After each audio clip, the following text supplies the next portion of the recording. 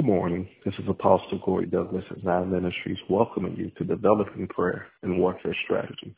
Today's prayer is called Receiving Forgiveness and Cleansing from Sin. I humbly ask you to lift your voice and pray with me with great power and authority. Heavenly Father, I come to you now in the name of my Lord and Savior, Jesus Christ. Holy Spirit, I pray that you will quicken me to hear my Heavenly Father's voice and lead me in prayer. Heavenly Father, I bow in worship before you. I come to you with praise and with thanksgiving.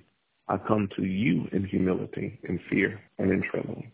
I come to you in gratitude, in love, and through the precious blood of your Son, Jesus Christ of Nazareth.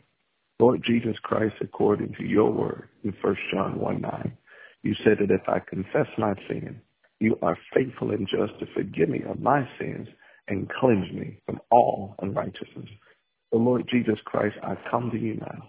I receive my forgiveness and cleansing from all unrighteousness, spot, wrinkle, and blemish free, totally blameless, from the top of my head to the soles of my feet, from the nerve cell level to the quantum level, in Jesus Christ's holy name. Amen. This concludes today's prayer. God bless you and always, always prevail.